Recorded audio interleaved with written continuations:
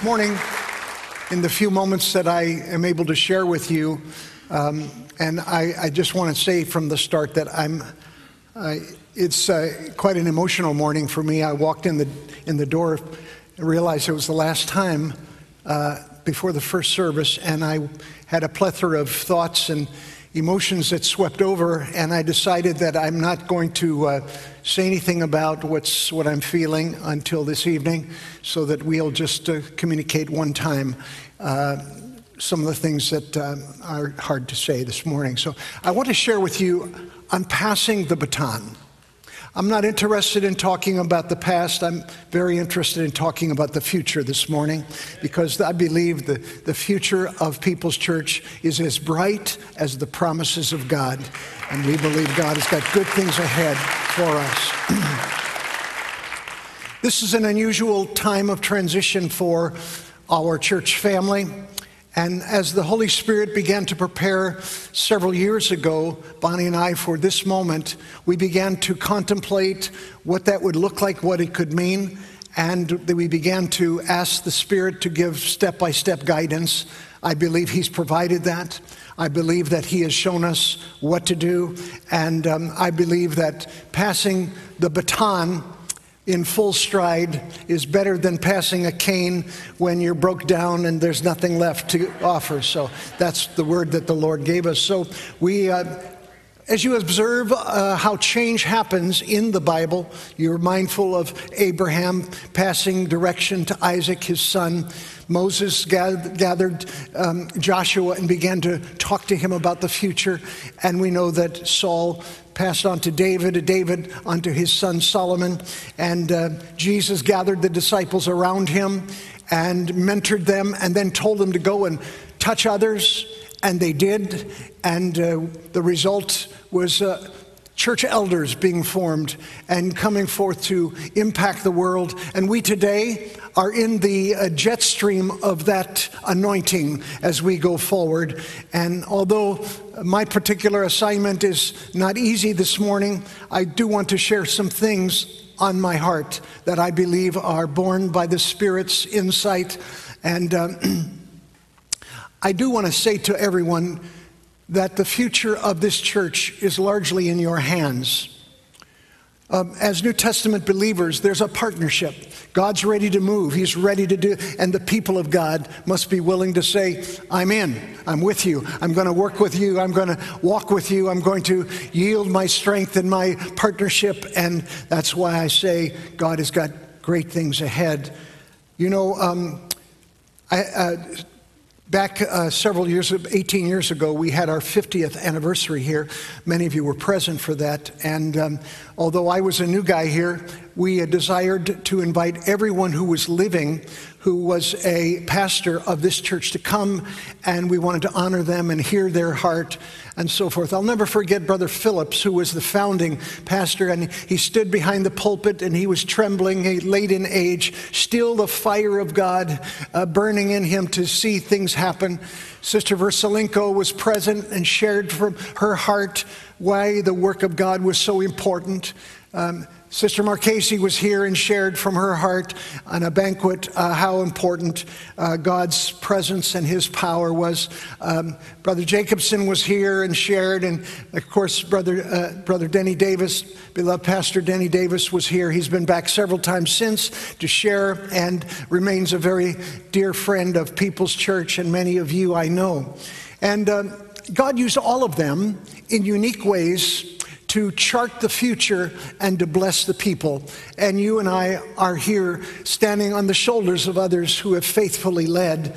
And so as we think of tomorrow, as we think of the future, I want to share 4 important realities with you. As we look to that future, let us, first of all, be known by what you flee from. Let's be known by what we flee from. All of us can tell the world is seeking to herd everyone into the same bucket, into the same panel, into the same attitude, into the same opinion, that everyone speaks the same way, everyone talks the same way, everyone has all kinds of ideas about gender, and I could go on, and we know that the world is pushing one theme.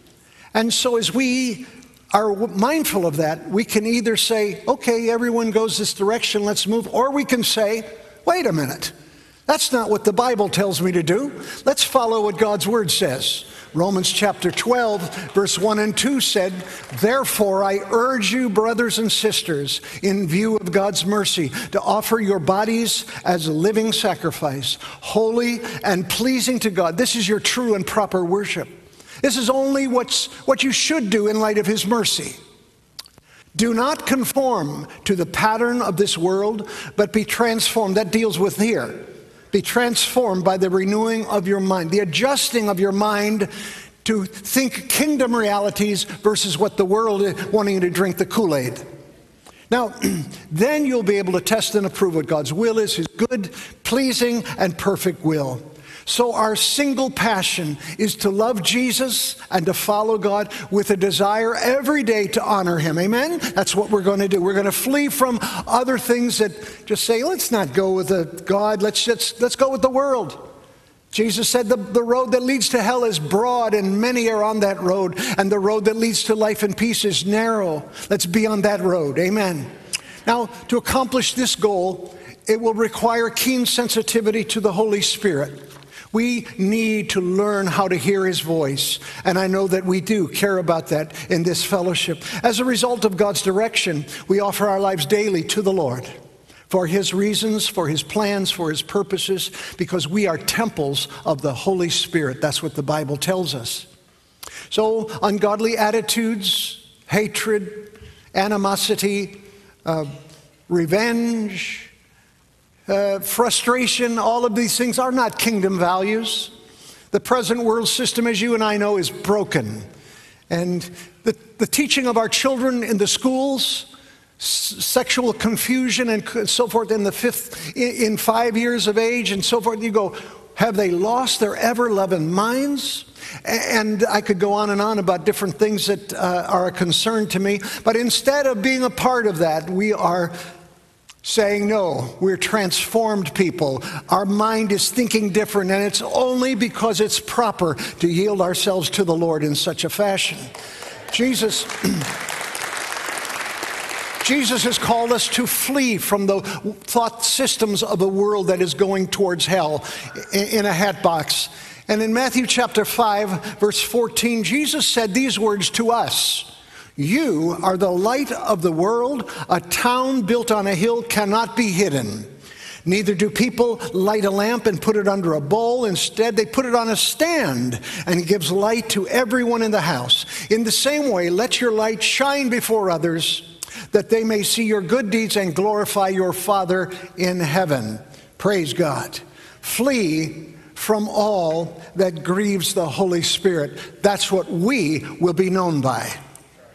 I thought we should all be passionate. Bonnie and I had been here for under a year, and we were dealing with lots of different issues in the church. I mean, our first Sunday we had 29 buckets throughout the church to try and collect the water because we had a holy roof. There was a holy house, but it was a holy roof too, and lots of other things.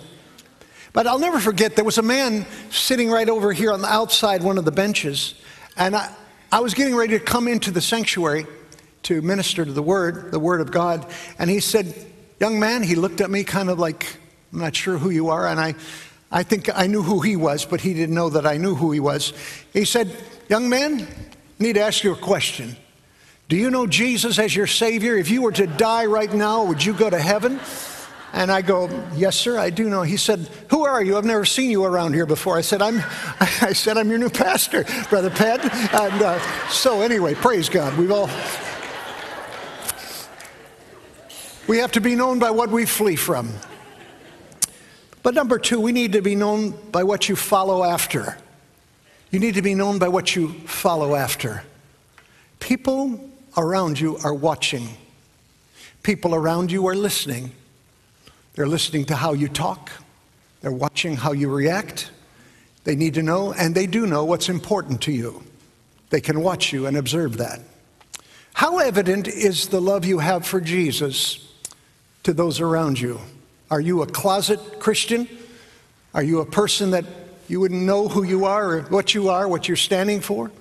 We need to be known by what we follow after.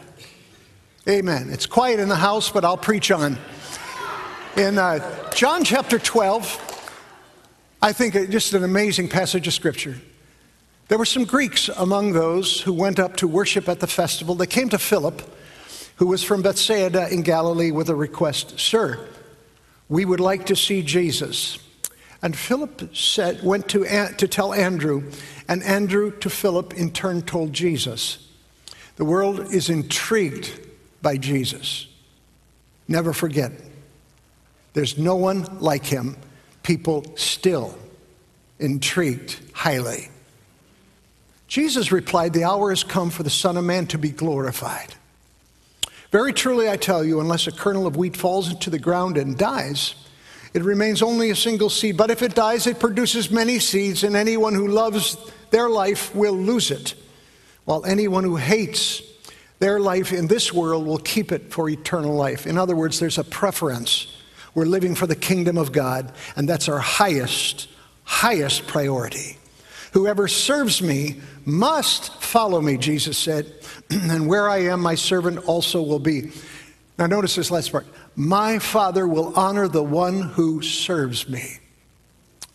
Jesus makes it very clear that you and I are to follow Jesus. Amen. And as we do, he will honor us and bless us.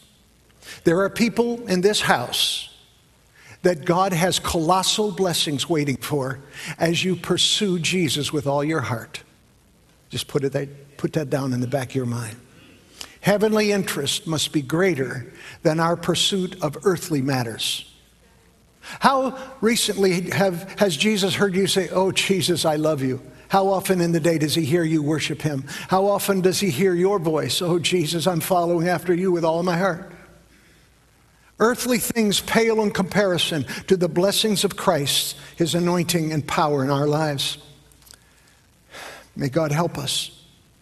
I mentioned in an earlier service about Jim McCauley and I were invited to the North African nation of Algeria, seeking to establish the Assemblies of God there. There were people that were wanting to affiliate with the Spirit-filled group.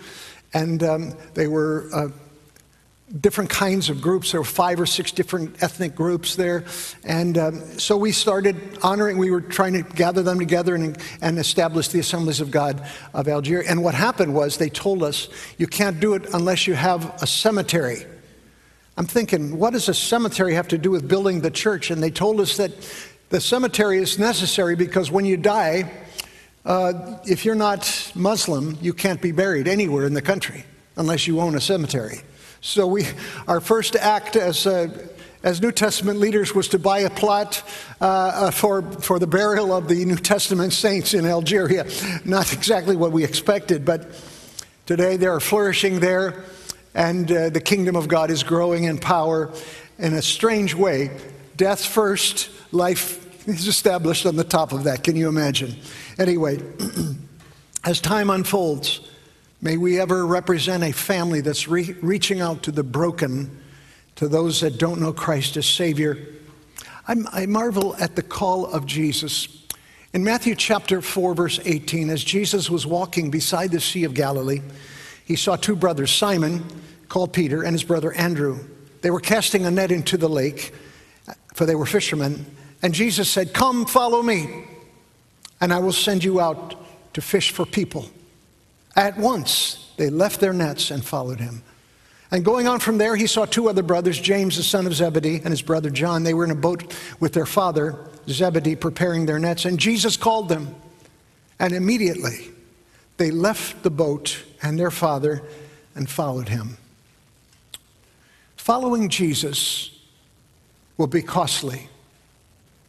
It'll be costly because it may require you to leave family and things behind that are familiar. Special days could be missed. Special gatherings, you won't maybe be able to be there. But when Jesus calls you, there's no greater joy than knowing you are going with him. And I want to just invite you today to let the call of Jesus ruminate through your heart. because it may require you to go across the street and share Jesus with someone in your neighborhood. It may require you to go to some foreign country, to some city that you've never been to before. Our new pastor and his wife have left a city and family that they're familiar with to follow the call of God. It's costly to follow the call of Jesus. But as Jesus went, the Bible tells us he was proclaiming the good news of the kingdom, healing every disease and sickness among the people. And news about him spread through all Syria, and the people brought to him all that were ill with disease and severe pain, and the demon-possessed, and those having seizures, and the paralyzed, and he healed them. Jesus still wants to flow through people that will follow him fully. Will we be those people that will unashamedly lift the name of Jesus high everywhere we go? Let me try that again over here. Will we be the people that follow Jesus unashamedly and go forth? Thank you. These people over here are going with Jesus. Praise God. Amen. We'll give you another chance in a minute. Let's follow the one who's the way maker. Follow the one who is the door opener. Follow the one who holds the keys to every door you cannot open. He is bigger than any challenge you and I face. Thirdly, let's be known by what you fight for. By what you fight for.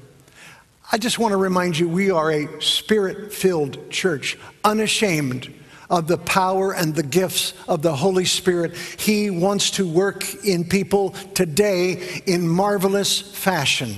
Amen. And over the years, I was just trying to count up how many people, best I can remember, several thousand have received the infilling of the Holy Spirit through these last 20 years of ministry. And I want to say to you, this is a key for colossal victory and New Testament breakthrough in ministry. The miracles, the power of God on display. People desire and long for the presence of the Lord, and some, because they don't know how to manage the things of the Spirit, they don't want anything to do with it. I just want to say, we are in the business of contending for an atmosphere where the Holy Spirit is welcomed and honored as we go forward. And we're going to fight for that in the days ahead, to believe God. Let me just illustrate how it works. In Acts chapter 10, or how he works. Acts chapter 10, verse 34. Then Peter began to speak. I now realize how true it is that God does not show favoritism. You see, they had thought that the New Testament power was just for the Jewish tribe. And now they're starting to realize God doesn't care who you came from and what nation you're from. He's going to do whatever he wants to do for everyone who believes. Anyway, but he accepts from every nation the one who fears him and does what is right. And you know the message God sent to the people of Israel, announcing the good news of peace through Jesus Christ, who is Lord of all. You know what has happened throughout the province of Judea, beginning in Galilee after the baptism that John preached. Well, what's the result of this kind of focus? Magnifying Jesus and seeing what he would do. Let me just interject what happened on Sunday. A man who was here in the audience 3 times in the morning service because his son was part of the children's choir. He came to me at the end of one of the services. His face was like he had swallowed a light bulb. He was just all lit up and excited. He said, you know what happened this morning? He said, while I was worshiping Jesus, as everyone was singing, something happened inside of me. He said, I just began to speak in other tongues. I don't know how it happened. I don't know where it came from. He said, and he's trying to explain, he's trying to tell me what's going on, and I'm excited because I know how he felt. When God starts moving in your life, you just go, well, how do you explain? And I said, just keep worshiping like that, keep developing that, and watch what God will do in the days ahead. Well, anyway, what's the result of this downpour in Acts chapter 10? While Peter, verse 44, is still speaking these words, the Holy Spirit fell, one version says, another version says, came on all who heard the message. And the circumcised believers that had come with Peter were astonished that the gift of the Holy Spirit had been poured out even on Gentiles. Praise God. What are you fighting for? What will you fight for? If you go to the Assemblies of God headquarters in Springfield, Missouri, you'll find in the missions, in the great missions wall that's there and in the offices that are there, there's a picture of a man who stands at a gate. His name is Calvin Anderson, I believe his last name is. And he's got his finger like this, and he's praying over the nation of Albania. At the juncture that he was standing there many years ago, it was a closed country. It was communist, one of the few communist countries that were left. And he said, no, we are not closed. You're going to open in Jesus' name. And one day, this gate is coming down so that the gospel can go forth in this nation. And he did that every day as a missionary in an adjoining country. Well, you know what happened, don't you? The country opened and the gospel went in, and you will find in just a few weeks one of our missionaries, Kurt Flagenhoff, from that great country of the city of Tirana, Albania, where one of the great Bible schools in the Balkans has been built by this church's partnership with other churches, and we are part of what God is doing. And now New Testament leaders are being trained to make a difference all through that region. And I want to tell you, God wants to open places up. What will you fight for? Be a person who doesn't walk alone. Bring others with you. Hundreds of you have prayed for Bonnie and I over the years and pray regularly for us. You tell us. Many of you send notes. There's no way to say thank you. There's no way that we can adequately say. I just want to say to you that, as many of you know, there is an all-out attack against full gospel ministry in this region, and the covering of prayer and people fighting for the ministry to go forth unimpeded by the stones and the darts that are hurled is what we must do. Thank you for your prayers. You have strengthened and sustained us and been responsible for opening doors that none of us could open alone. Praise God. Fight for victories to happen. Drive through your neighborhood and pray. Drive past the school, drive past the courthouse, drive past the state house and say, Jesus, open the doors for power to fall in these regions. Open the way for us to see victories happen that only you can bring. And finally, be known for what you are faithful to. As a family, we are going to be known by what we are faithful to. The Bible refers to the people who are washed in the blood of Jesus as the bride of Christ. And I just want to remind you that Jesus is coming soon to receive his bride. Can you imagine the expectancy in heaven over the saints coming home from all over the world, from every tribe, from every tongue, gathered to heaven to celebrate forever and ever the kingship and the lordship of Jesus Christ? Somebody give him some praise. I'm looking forward to that day. Glory to God. Now, watch Israel. We're praying for Israel. I hope you're praying for Israel, because they're under attack, and it won't be long, and the media will turn and begin to criticize and say they're on and on, how they normally do. When Israel is under attack, the Bible gives very specific instruction about how much of that God's going to tolerate. I don't have time to get into that right now, but please note with me, Revelation chapter 19 and verse 1. The Bible says John is on the Isle of Patmos, and the Holy Spirit begins to speak to him through Jesus. After this, I heard what sounded like the roar of a great multitude in heaven shouting, Hallelujah! Salvation, glory, and power belong to our God. In verse 6, and then I heard what sounded like a great multitude, like the roar of rushing waters and like loud peals of thunder, shouting, Hallelujah! For the Lord our God Almighty reigns. Let us rejoice and be glad and give him glory. For the wedding of the Lamb has come, and his bride has made herself ready. Fine linen, bright and clean, was given her to wear. Now, fine linen, he says, stands for the righteous acts of God's holy people.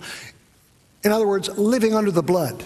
not letting any demonic influence affect you, staying clean before Jesus every day, expecting the trumpet to sound every day is how we live. Then the angel said to me, write this: blessed are those who are invited to the wedding supper of the Lamb, and these are the true words of God.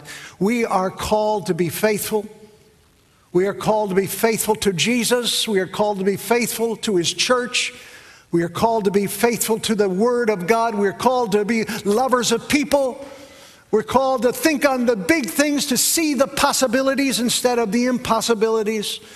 We're here to be people that will pray for our pastor and his family, and to pray for the leaders of this church, the deacons, the key leaders, and then the people of God, the family of God. We pray and intercede for all. Now notice Jesus said, I'm coming soon, chapter 22, and my reward is with me. I will give to each person according to what they have done. I am Alpha and Omega, the first and the last, the beginning and the end. Blessed are those who wash their robes, that they may have the right to the tree of life and may go through the gate into that city. Don't let anything discourage you or dishearten you. Stay strong in the Lord and the power of his might. Believe his word. Believe everything he said. Say it. Say it back. Quote it back. Say, thank you, Lord, for what you promised.